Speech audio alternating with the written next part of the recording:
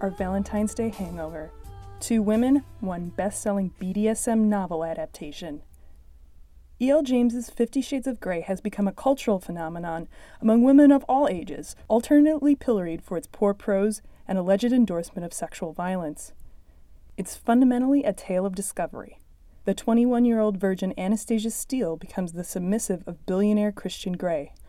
The hotly anticipated film adaptation by Sam Taylor Johnson, which helped to drive sales of the book, is less than satisfying. In reviewing the film for Artforum, Melissa Anderson wrote, quote, "Rapid edits during the sex scenes, whether vanilla or those involving spanking, blindfolds, restraints, etc." You read the book.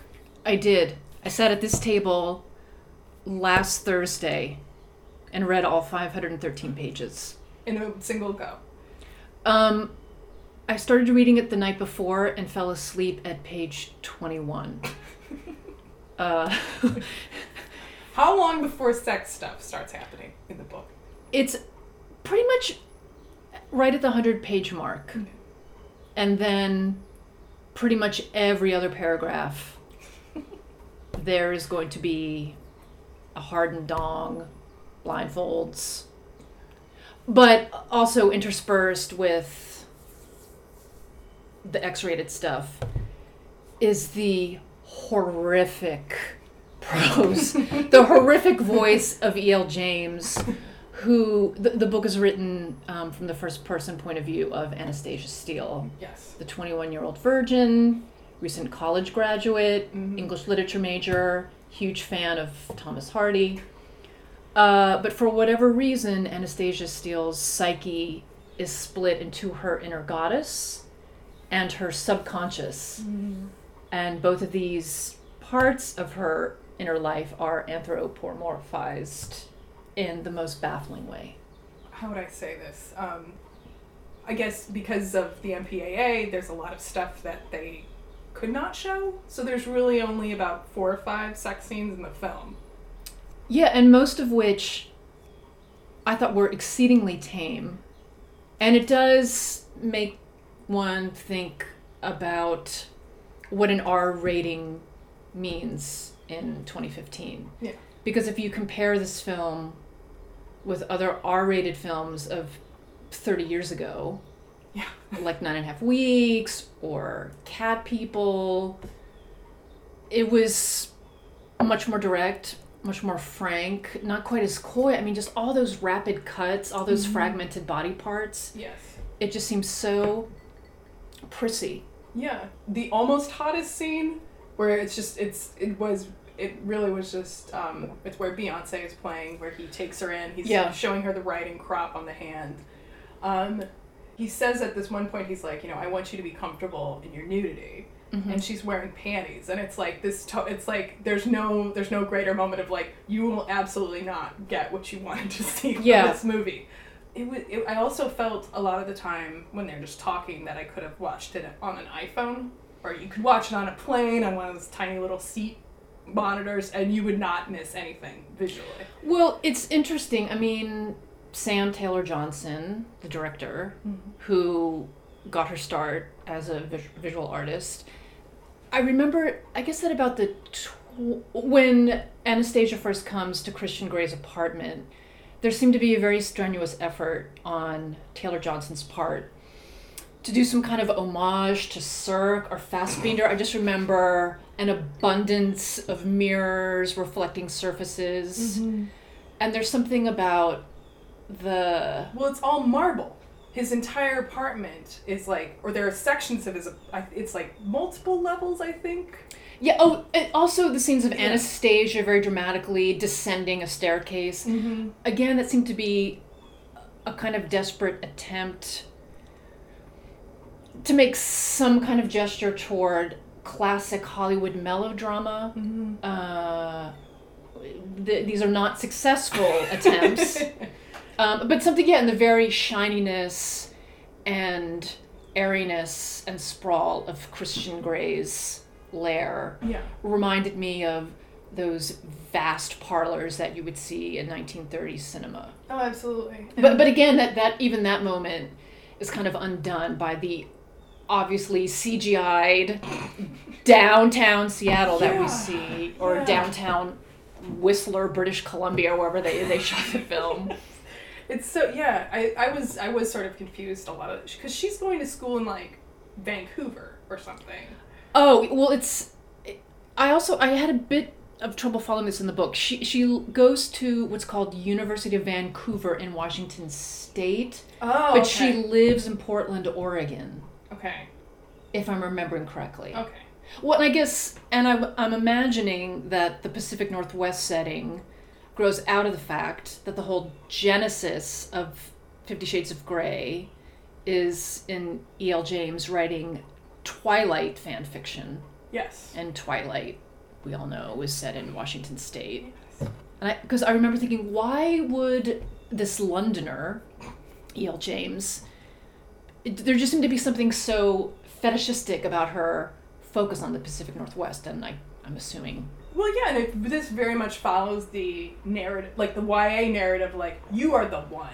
Mm-hmm. Like, because she, I mean, obviously that's not a trope limited to, you know, to any genre, but this in particular, it seems like, you know exactly that he's, like, falling in love with her or whatever, because it's like, well, I've never felt this way before. Oh, don't touch me, but I'm going to kiss you. And, like, because I kept expecting for there to be moments of subversion, and I was just repeatedly denied. Just completely. Well, I mean, again, I think that sort of reflects the spirit of the book. I mean, the book, there's a lot of fucking. Yeah. And yes, there are floggers, and I guess we can call them, for lack of a better term, non-conventional sexual practices. But what's curious, speaking of Anastasia's mother, in the film, she's definitely bumped up several socioeconomic rungs. Oh. When Anastasia goes to her mom's house in Savannah, they're having dinner, and do you remember the very beautiful pool? Yeah, and they belong to a country club, or what could be, I think, it's this giant, like... And in the book, her mother and her fourth husband are quite solidly middle class, or maybe even lower middle class. So yeah, I was confused by that status upgrade. My friend had pointed this out, and I think it's sort of interesting, where he actually really liked the film, and he was saying that it's fundamentally about giving consent. Mm-hmm. And, it's just her fight to give consent. And immediately I thought, well, yes, that's true. And you see that perhaps most evidently in the scene where she's binge drinking with her, her roommate and her friend Jose. Mm-hmm. And, and he tries to make a move on her. So it's like, this is obviously sort of like a comment, or it's like, this is an alternative to rape, like campus rape culture. Like, that's exactly, it's so fucked up because he is the only person of color with like a real line, like actual lines in the film, and the rest is just like, it's really, I don't know. Well, also this idea of giving consent is even more foregrounded in the film than it is in the book, because in the final scene of the movie, when, I mean, which stupid. Is that scene is but it's completely incoherent and does replicate the complete incoherence of the book. Mm-hmm. That moment when, okay, let's follow the logic. Anastasia has agreed to try out BDSM or very, like, tamer practices of BDSM. Yeah. And it's clear in both the book and the film that she receives tremendous carnal gratification from this. Yeah. But then there's just a moment where she kind of pathologizes it and says to Christian, okay, show me what you really want to do to me. It is just a complete inconsistency. But anyway, so in the film, after that incoherent scene, when she gets in the elevator and he's about to approach her, in the film, Anastasia says, quite pronouncedly, no, stop. That is not in the book. That is not in the book at all. I mean, the scene where she's leaving him, that takes place, but this no, stop. I mean, these are the words of what no means and what stop means and respecting people's limits and consent. Yeah, that seems to have been definitely put in to the film to touch on these discussions that have been going on for the past year about date rape and assaults on college campuses. But you can see the seams showing. I mean, it seemed like a very desperate attempt to be au courant, you know, or maybe as a way to preempt, I mean, I do not understand these arguments, to preempt criticism that, the film and the book are endorsing sexual violence or sexual abuse, which really isn't the case at all. No, I mean, again, returning this idea that it's like, this is an R-rated film, and the most outre thing you could include in an R-rated film, or the message of it, could be consent is good. Like, it's like, that's such a massive step back from, like, things that, you know, were happening in the 80s, or even, you know, like, it's always tempting to romanticize the past, but it's just like, this is where we are as a society. Like, that's, like, a subversive thing. Like, or, like I made a point about that. Good for me. Like, it was just so, and it's also just, more of the point, it's just so boring to watch. To watch these people sort of, like, because there's so much contract negotiation that it's like, that whole 40-minute stretch where it's like, is she going to sign the contract? Like the over-designed board meeting that's sort of like warm, like oranges and browns, and then they get served sushi. Yes. Because he's so rich, he just gets brought up by the battalion of Tippi Hedren-like assistants. Yeah, he's just surrounded by, like, his whole office is staffed by these hot women. You don't understand what industry he's in, but it's all... Well, yes. In the book... Hedren factory. Yeah. Well, and we're seeing the actual product of the Hedren factory, granddaughter Dakota Johnson. Yes. In the book, and also in the film, it's just mentioned that he is in the telecommunications field.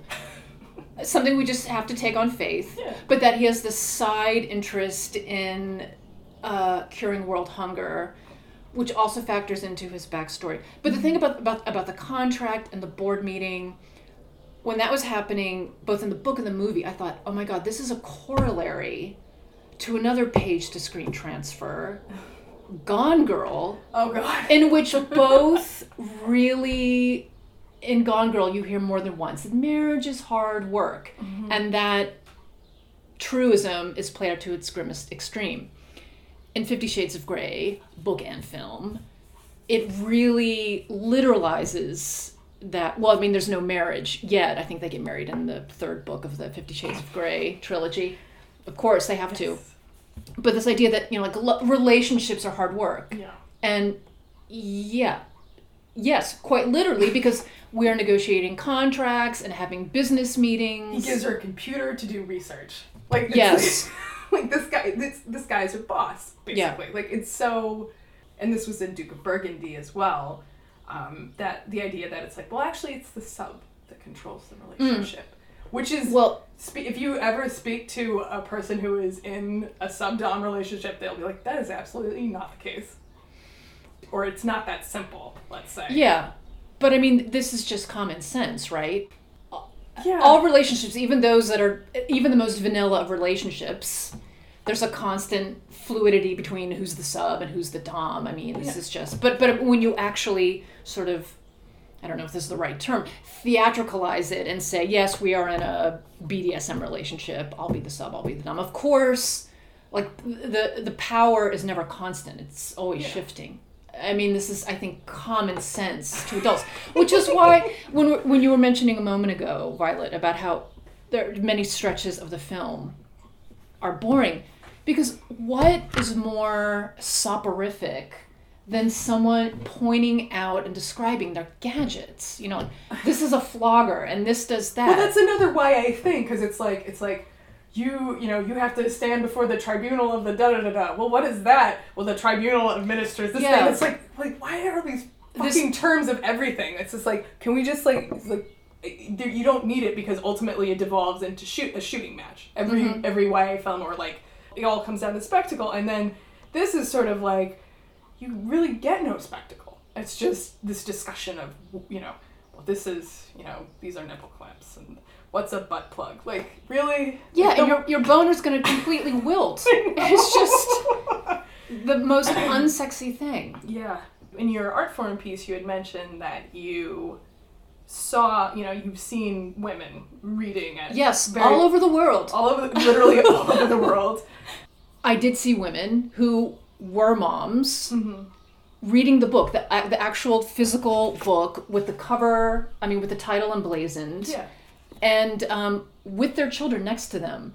And I just thought that there was something really kind of great about that, because the book was so staggeringly popular by then, and so it was clear that by reading this book people knew, oh, that's a dirty book, that's a naughty book, but that these women with young children were reading it quite avidly, and really exciting display of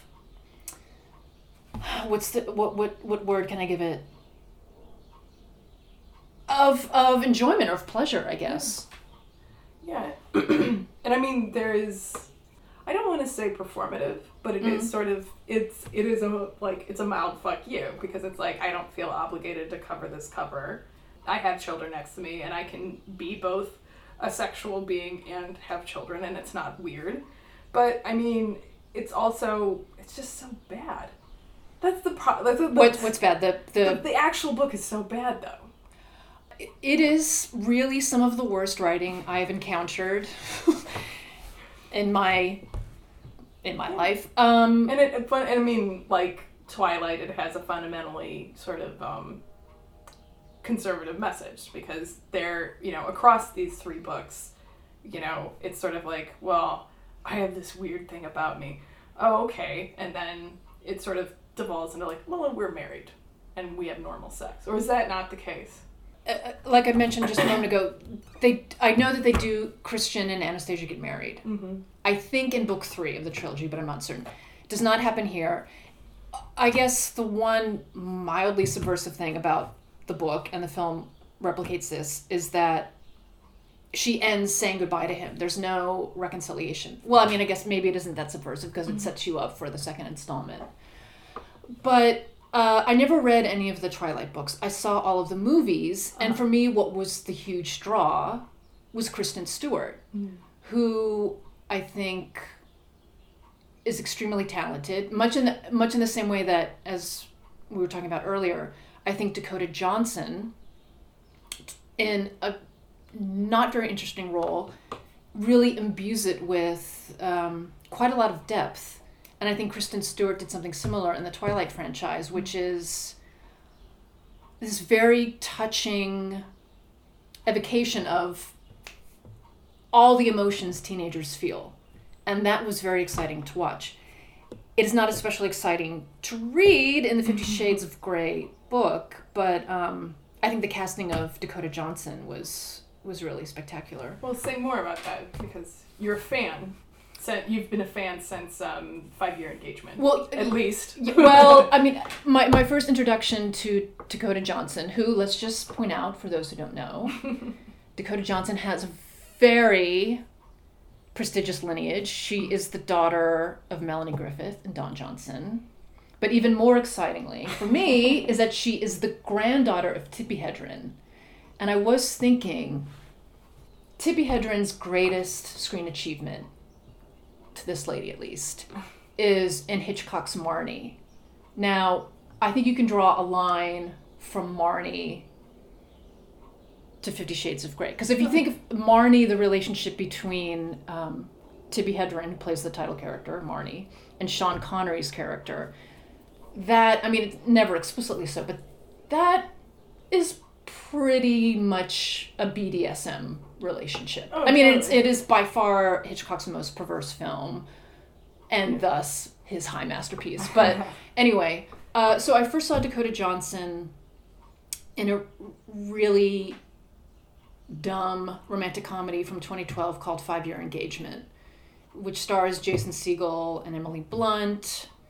And during a moment when Emily Blunt and Jason Segel's relationship, there's a rift, they're not speaking, Jason Segel takes up with a character played by Dakota Johnson and she's highly energetic.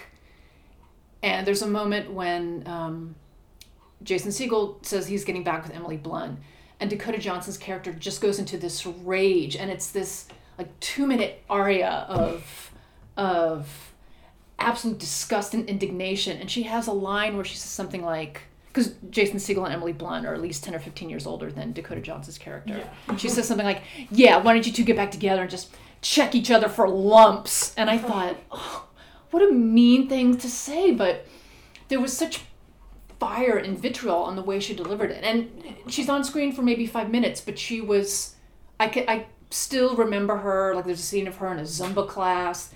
She just had a lot of charisma. Mm-hmm. And well, she really, because the tick that they sort of make fun of throughout the marketing and it sort of builds toward that is the lip chewing. Yes. And she does it, because it was something that I was like, I'm noticing it, and it's not annoying. It's like, it was like a legitimate sort of acting tick. It's like, this is what this character does. Yeah. And I thought that I was impressed by that, because it's like, if you had given that to someone else, and the way she does it is actually sort of sexual, and like the little sort of, she has these little moments of her body language where she is sort of doing traditional things when you do flirt, pushing back her hair. Because I feel like maybe, again, the film is more about the build-up to sex rather than actual sex. Or sort of just a sexual tension. Because I will say after, they sort of have the don't stop, Christian, Anna, and then faded to black, I just was like, what? And I shouted, what? in the theater. Because it was sort of like, it was like, it was almost like sort of a masculine thing where it's like, I was denied release. Like, I didn't, like, there was no sort of like, she refuses him, which I do not think is a feminist gesture because she's denying herself all this pleasure. But it's like this, it was this weird, there's just, I kept waiting for something to happen and it just never did. Well, you would not feel that way if you read the book. In fact, you'd sort of be, there's a lot of fucking in the book. And so, yeah, I guess there's release over and over and over and over again in the book. I mean, I will say, I have slagged E.L. James and her horrible writing. But when she is writing about fucking, she keeps it pretty interesting. Okay. Or, I mean, I guess she went to Synonym Finder a lot, and synonymfinder.com, thesaurus.com. Those are her more successful sentences in the sex scenes. But I think this feeling of being denied is the fact that there's something so prudish about the way the sex is handled. Yeah. Which again, going back to these women I've seen in various modes of rail travel reading the book, I mean, that was really sexy, I guess. Mm-hmm. Or a kind of take charge attitude that's completely absent from the film. He's incredulous that she's a virgin. She, and he's sort of like, well, we have to fix this, and then she immediately goes along with it. She's basically game for all this, as you rightly called it, low-level bondage stuff. And it's sort of like, she's exploring things, but it's always because towards the end, she says, I'm falling in love with you. Mm-hmm. Like, she wants to please him, and there's a part of her that can't accept the I mean, maybe I'm just reading too much into it, but there's like some part of her that just like can't accept the pleasure unto herself. She's like, oh, I can't believe he got me this gift. I can't believe he got me these Tess of the D'Urbervilles original first edition. Yeah. Like, I can't believe. Oh my god, I'm sending these back, and I'm refusing it. But she wants this. She like is creepy as he could ever be, showing up to the place where she's having like cocktails with her mother. Yeah, in Savannah, Georgia. In Savannah, Georgia. She's still just like, okay. It never, again, it's like I don't see anything truly subversive or interesting about that. Well, okay, and I will have to point out that there is perhaps the most interesting moment in the book is, and I don't think the scene is in the film, or it's it's alluded to quite briefly, but there's a scene in the book where Christian spanks her. Yeah. Not the flogging that leads to her leaving him for good. Because it's so different anyway. Yeah. So in the scene in the book where he he'll smack her ass and then like caress her butt and put lotion on it. It's like, it's so obvious that they're gonna get married. Like, I'm just like, it's just like the whole thing. As soon as she came into his office, like, they're gonna get married. Like, I just knew it. Like, it's just like, it's... Well, Violet, you'll have to wait to the third movie for the wedding scene. Okay. But anyway, so in this, the spanking scene in the book, Christian and Anastasia do have this very interesting discussion about, where she talks about feeling shame that she actually likes some of the pain, or that she thought that she should feel, that she should just be flooded with feelings of shame, and how it was confusing because it actually felt good. Yeah. That I thought was quite interesting. Totally. That's a kind of psychological depth into the thin line between pleasure and pain, or how we respond to it. It's pretty much entirely absent from the movie. I would say that's probably that lack of psychological depth. It's this idea that, he's this cipher. It's like, you don't know what's going on. He has this mysterious past. And it's like, really, she's the one who is totally blank. And you never, like, it's like, you just know that she's getting sucked into this world, but you know so little about her, like, tangible sort of motivations for any, like, she's just sort of game for everything. And with him, it's like, well, I have this complicated backstory. The scene with his family is fundamentally more revealing than the scenes with her family. It's this sort of false thing where it's like, she's a blank where you can project yourself onto, but then even if you do, there's no pleasure there. I'm not sure I would agree with that, and I think it's because, again, I just find Dakota Johnson such a fascinating screen presence. I mean, and very charismatic. So, but again, I mean, I don't know. You have special knowledge. Yeah. You've completed. Yes. I have Masonic temple-like levels of secret knowledge involving the 50 Shades of Grey. Can we shift to him, even though he's so boring? The actor who plays him, and then just as a concept, kind of boring, but... Well, I mean, in all defense of Mr. Jamie Dornan... He was great in The Falls. He was great in The Falls. I did, my lady friend has been watching The Fall, and so she showed me a clip. Mm-hmm. And I think this is a burden for a lot of UK actors, is that, they have to really flatten their voices. Yes. And some are quite good at it. Some are excellent at it, and you can't really detect a trace. But I think for others, it's much harder, and I think that is the case with Mr. Jamie Dornan. I mean, it just seemed that all of his efforts had to be focused on getting those flat vowels out of his mouth. Mm-hmm. Well, and also, he is working with a character that is pretty much a void, a nullity. Yeah. No, and I mean, I think I appreciated that flatness to a point. Mm-hmm. Because, I mean, that's, like, if you go to a bar, like, say around Wall Street, that's mm-hmm. probably the guy you're going to run into. Mm-hmm. Like, it's fine, and mm-hmm. but it's just sort of, like, I don't think you would have had this particular type of character in something, before experiencing this sort of, like, crazy global gentrification that we're currently living through. Mm-hmm. Where it's, like, people are getting priced out of London, people are getting priced out of Berlin, people are getting priced out of New York. Like, this sort of monumental shift, and it's, like, who this character is, again, sort of, like, well, what does he do? It's not really clear. Telecommunications. Yeah, it's like, this weird vacuous thing, but he wields so much power, and it's just like, it's sort of this internet of things where it's just like, I want a pizza, and then the pizza's here, or mm-hmm. I want my bodyguard to be here, my bodyguard is here. It's sort of a wish fulfillment thing, but then it's part of this larger socioeconomic thing that we're living through right now. And the fact that she's so beguiled by him it's obviously a part of that. Or at least it would be if they kept her maybe a little bit, Roseanne level, as in the book. She's from Lanford.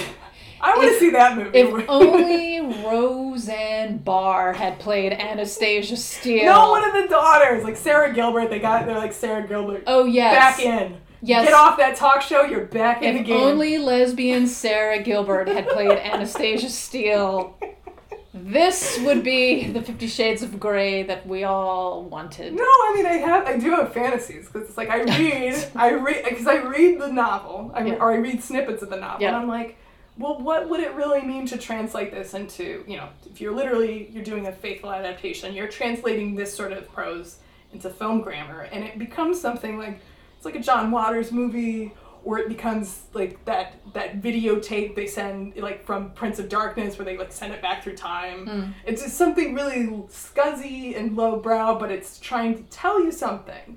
Like it could have been. It's like this just fantastically missed opportunity. Like you're sort of going for the wrong things by trying to make it, as you were saying before, this like 30s Hollywood thing. Yeah, I guess, and that I think is the greatest disservice that the film does to the novel, which by no stretch of the imagination is a high watermark in literature, but just live it. Yeah, well, just shoot a sex scene so that we see sex.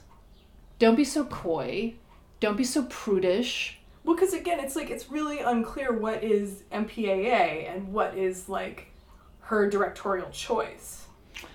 Yeah, and Sam Taylor Johnson has done only one feature before this, Nowhere Boy, which was a pretty wan John Lennon biopic. Well, and I do know that E.L. James was heavily involved in the making of the film, and there was a piece on the New York Times website, a feature about the making of the film, in which Sam Taylor Johnson did say, in so many words, that there were, some clashes. Yes. There were certain things that E.L. James insisted on keeping. How much of the final product was a result of Sam Taylor Johnson having to give in to what E.L. James wanted. But all we have to judge, really, the rest of the speculation, all we have to judge is what is on the screen. Yeah. And it is a very tepid portrayal of sex. Yeah. And sex that's supposed to be, earth-shattering and so liberating. Yeah. And also, when we were talking earlier about Christian having to pick up and so tediously describe the various items in his playroom, my memory of the film isn't so great, but in 9.5 weeks, doesn't Mickey Rourke just puts a blindfold on? There isn't all this explication. Yeah. It's just done. Yeah. And so films, especially a highly anticipated film like this, that's tied into a very popular book, there's just, I think the other evil force at work is like the branding strategy. Yes. And so I wonder if, although it's still very confusing to me. The book is very X-rated, and I think the very fact that the book is so X-rated made it so popular. So when you're making the film, if you're going to appeal to those fans, wouldn't you want to be true to that essence of the book? Yeah, because it is this thing where it's like, oh, the X rating is a box office killer. You can't do it. And it's like, well, you could with this. Like, this could have been the movie you did that with. People can handle adult things. Well, even just, in the vanilla sex. You can show more, like, you could show a penis. As crazy as that is to show a penis, you could have shown, like, God bless Jamie Dornan's butt. It's a great butt. But not a penis. Not actual sex. Like, there's just, yeah. I guess the wildest things get in the film is that we see, for a fraction of a second, a couple strands of pubic hair. That's about it. Yeah. We see a tiny bit of bush. Yeah. Big deal. Again, about 4 sex scenes with Manhattan movie prices, that's $3 a sex scene. Just go on the internet. Go on the internet. Do anything else. Like, if for erotica purposes. 9.5 Weeks wasn't necessarily taken as such a inspirational text as this is, because, you know, funnily enough, there have been stories of, you know, it's like hardware stores, they're selling out of zip ties. Hardware stores are selling out of this type of tape. There was an article in the Times just a couple weeks ago about how various stores like Target are now selling things. I think it's called a vibrating love ring, which is what for the use of a gentleman. Yeah, basically it's a cock ring. You know, but yeah, I mean, people are having terrible sex all over America, all over this planet Earth. But yeah, I mean, again, you know, the Target tie-in or Toys in Babeland, like, oh god, yeah, which is just around the corner. Maybe we should stop by. It's around the corner for me. No, they have, yeah. So, but just this is part of the corporate synergy, the brand management. Mm-hmm. You know, the multi-platform jibber-jabber that simply was not in existence during the heyday of Adrian Lyne's filmmaking career. Imagine if there had been 9.5 Weeks product tie-ins. Literal tie-ins. Yeah. Oh! When there was no Jezebel. Who would have thought we would be so nostalgic for the Reagan era? No. At the risk of sounding so thuddingly, really just too obvious, it's confusing. I mean, when this book came out and it spawned a bazillion think pieces. What doesn't? That's true, yes. What does not generate instant indignation and a million think pieces? But when the book came out in 2011 or 2012, there were some pieces that said, yes, the book is terrible, but if it gets people talking about sex and considering different sex practices, that's all for the good. You know, which it is, but then then it's something as anarchic, as uncontrollable as sex, for that to be turned into a teachable moment. Yeah. That also seems very symptomatic of 2015, mm-hmm. and that for the various products in the book and the movie to then become things to be purchased, it seems so, I guess, paradoxical in a way. Could the book or the film introduce people to things they might want to explore? Yes. But then you think about predecessors to 50 Shades of Grey, like books by Desaad or The Story of O or Matai. I mean, that is about the utter anarchic darkness of sex. That this is BDSM or sex taken to its most extreme, which is a kind of dissolution or death, whether literal or metaphorical. That doesn't exist anywhere in book or film. They just get married. In the third book, spoiler alert, sorry, film comment, podcast listeners, Violet Lucca has spoiled the trilogy. Yeah, obviously, you know, if you're reading it for the plot, not going to be a great experience. If you're reading it for the distinction between the inner goddess and the subconscious, there's so much more for you. There's so much more. Yes. So what did you think of Duke of Burgundy? What's interesting is that it points to, and I think 50 Shades of Grey does as well, how maybe the sub-dom relationship isn't particularly interesting. Yeah. It's really hard to theatricalize it, to make it dramatic. I guess there are just only so many ideas circulating. I mean, I guess it can be interesting to see how that power can shift, but again, there isn't anything that's all that inherently interesting about it. Yeah, I mean, I was also I was with that film for most of it, and then it was just like, the mothlight quotation really pissed me off, because it looked so bad. It was like it was like an insult. It's like, you're not going to do it better, like digitally especially. And then he also like the burning letter, like during the fugue states, and just, I mean, overall the film just looked really visually. Over the summer, I wrote about the Film Society's Radley Metzger retrospective. Yes. And he did a film, I think it came out in 75 or 76, called The Image. And clearly the films of Radley Metzger are an important precursor to Peter Strickland's Duke of Burgundy. And a lot of what Metzger did, you know, was safely within the boundaries of softcore. Yeah.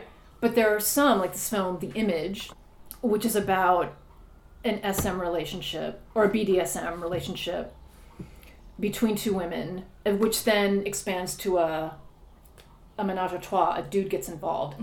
And that is some raw stuff. Really raw. I mean, kind of shockingly so. Yeah. And in fact, almost to the point where, I mean, I consider myself to be a lady who can take a lot. Yeah. Well, what was so shocking to you? Well, just that there are scenes of the sub chained up and whipped and screaming to a point where it does not seem that she's screaming for pleasure. Like, I mean, the film just, it's very dark. It's very dark. Now, I don't know what the release or exhibition history of Metzger's The Image was. I mean, I can't imagine that it was playing at, like, the Beekman Theater or the Ziegfeld.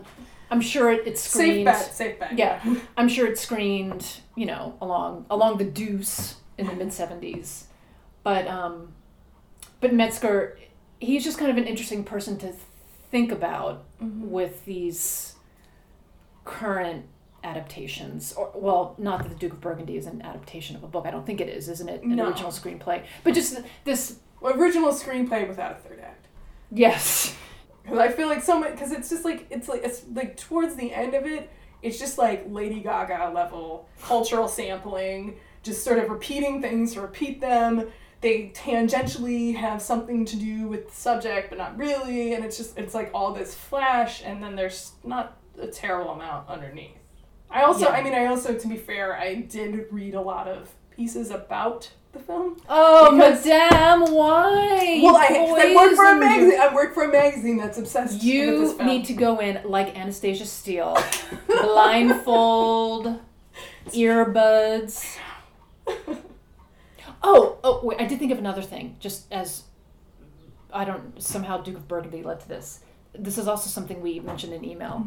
But every single film that we've talked about has been about heterosexual coupling. Yes. If we're talking about studio-related films that were very raw in what they depicted on screen, we have got to mention Cruising. Yes. Because, and I think the great Nathan Lee pointed this out when he reviewed the film, when Cruising was restored and released in a couple of theaters in New York in 2007. Nathan, if I'm misquoting you, forgive me, but he said that in revisiting the film, one of the most fascinating things about it was that at, where does he go? Like the Anvil, one of those really serious leather SM bars in the meatpacking district, like the Anvil or Manhole. Nathan said something like, what's most surprising is that the smile on everyone's face at the bar. Like, these are dudes all having a really good time, and there's someone, nothing is left to the imagination, in a sling, getting anally fist-fucked. Yeah. And Cruising is a film that really divides people. Either they think it's just the most homophobic product out there, or there are others who, of various generations, hetero and homo, who think it is really quite advanced, and that there's something, particularly in the documentary aspects of the film. Oh, of course, yeah. When Friedkin, like, got the permission from the owners of the Anvil, Manhole, Leather Hut, whatever, and shot the actual bar habitués. Yeah. That is, I think there's something so remarkable about that, and that was shown in a film that was released in 1980. Yeah, or the fact that the final sort of, he goes to the Peep Show. Yeah. And then the final climax, he goes to Central Park. You see sort of like this documentary feel where it's like there are these families, and then he's going there for like he's meeting this gay serial killer. Mm-hmm.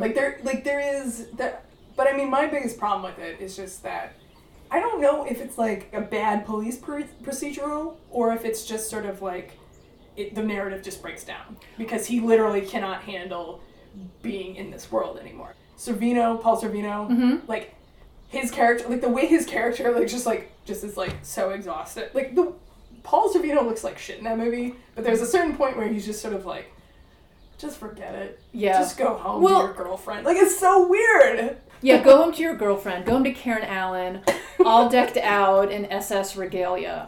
But I mean, this is what also makes Cruising so endlessly fascinating is that all the bizarre tensions in the film. Yeah. And, the most obvious tension being Al Pacino himself, who clearly is so uncomfortable being in this movie. Yes. And, I read parts of Friedkin's autobiography, mm-hmm. which is actually quite good. And he talked about, making the film. Mm. And yeah, he and Pacino really did not get along. When it came time to promote the film, Pacino had absolutely nothing to do with it. There is the part involving Pacino and the procedural and the gay serial killer and the weird backstory where the gay serial killer had a bad relationship with his dad. I mean, that's some pretty corny stuff. Yeah, exactly. Really corny stuff. And then there's everything else. Yeah, and then there are all these scenes, again, they're not documentary scenes, but they're documentary-like. Yes. Scenes of of various aspects of gay life in pre-AIDS New York. Exactly. I mean, this film came out literally months before the first documented case of what was then called GRID, or gay cancer. Yeah. So, yeah, but it is that tension that makes it kind of endlessly fascinating. Also, I mean, never a better scene with poppers. Which, in the version that I saw, I mean, I did not see the re-release. I just saw it on, like, Amazon streaming or something. But Friedkin, like, he obviously, like, went back in and, like, recolored it. So it's, like, he does it. He, like, they break it open, and then it's just, like, all these colors, and he's, like, doing the pogo, and it was just, like, it was just an amazing cinematic moment where it's just, like, that's as close as you're going to get to showing how it felt like this amorphous flow of sexuality that's happening in the background. Like, it's incredible. Yeah. So, shout out to Cruising. Yeah. Thanks, Billy Friedkin.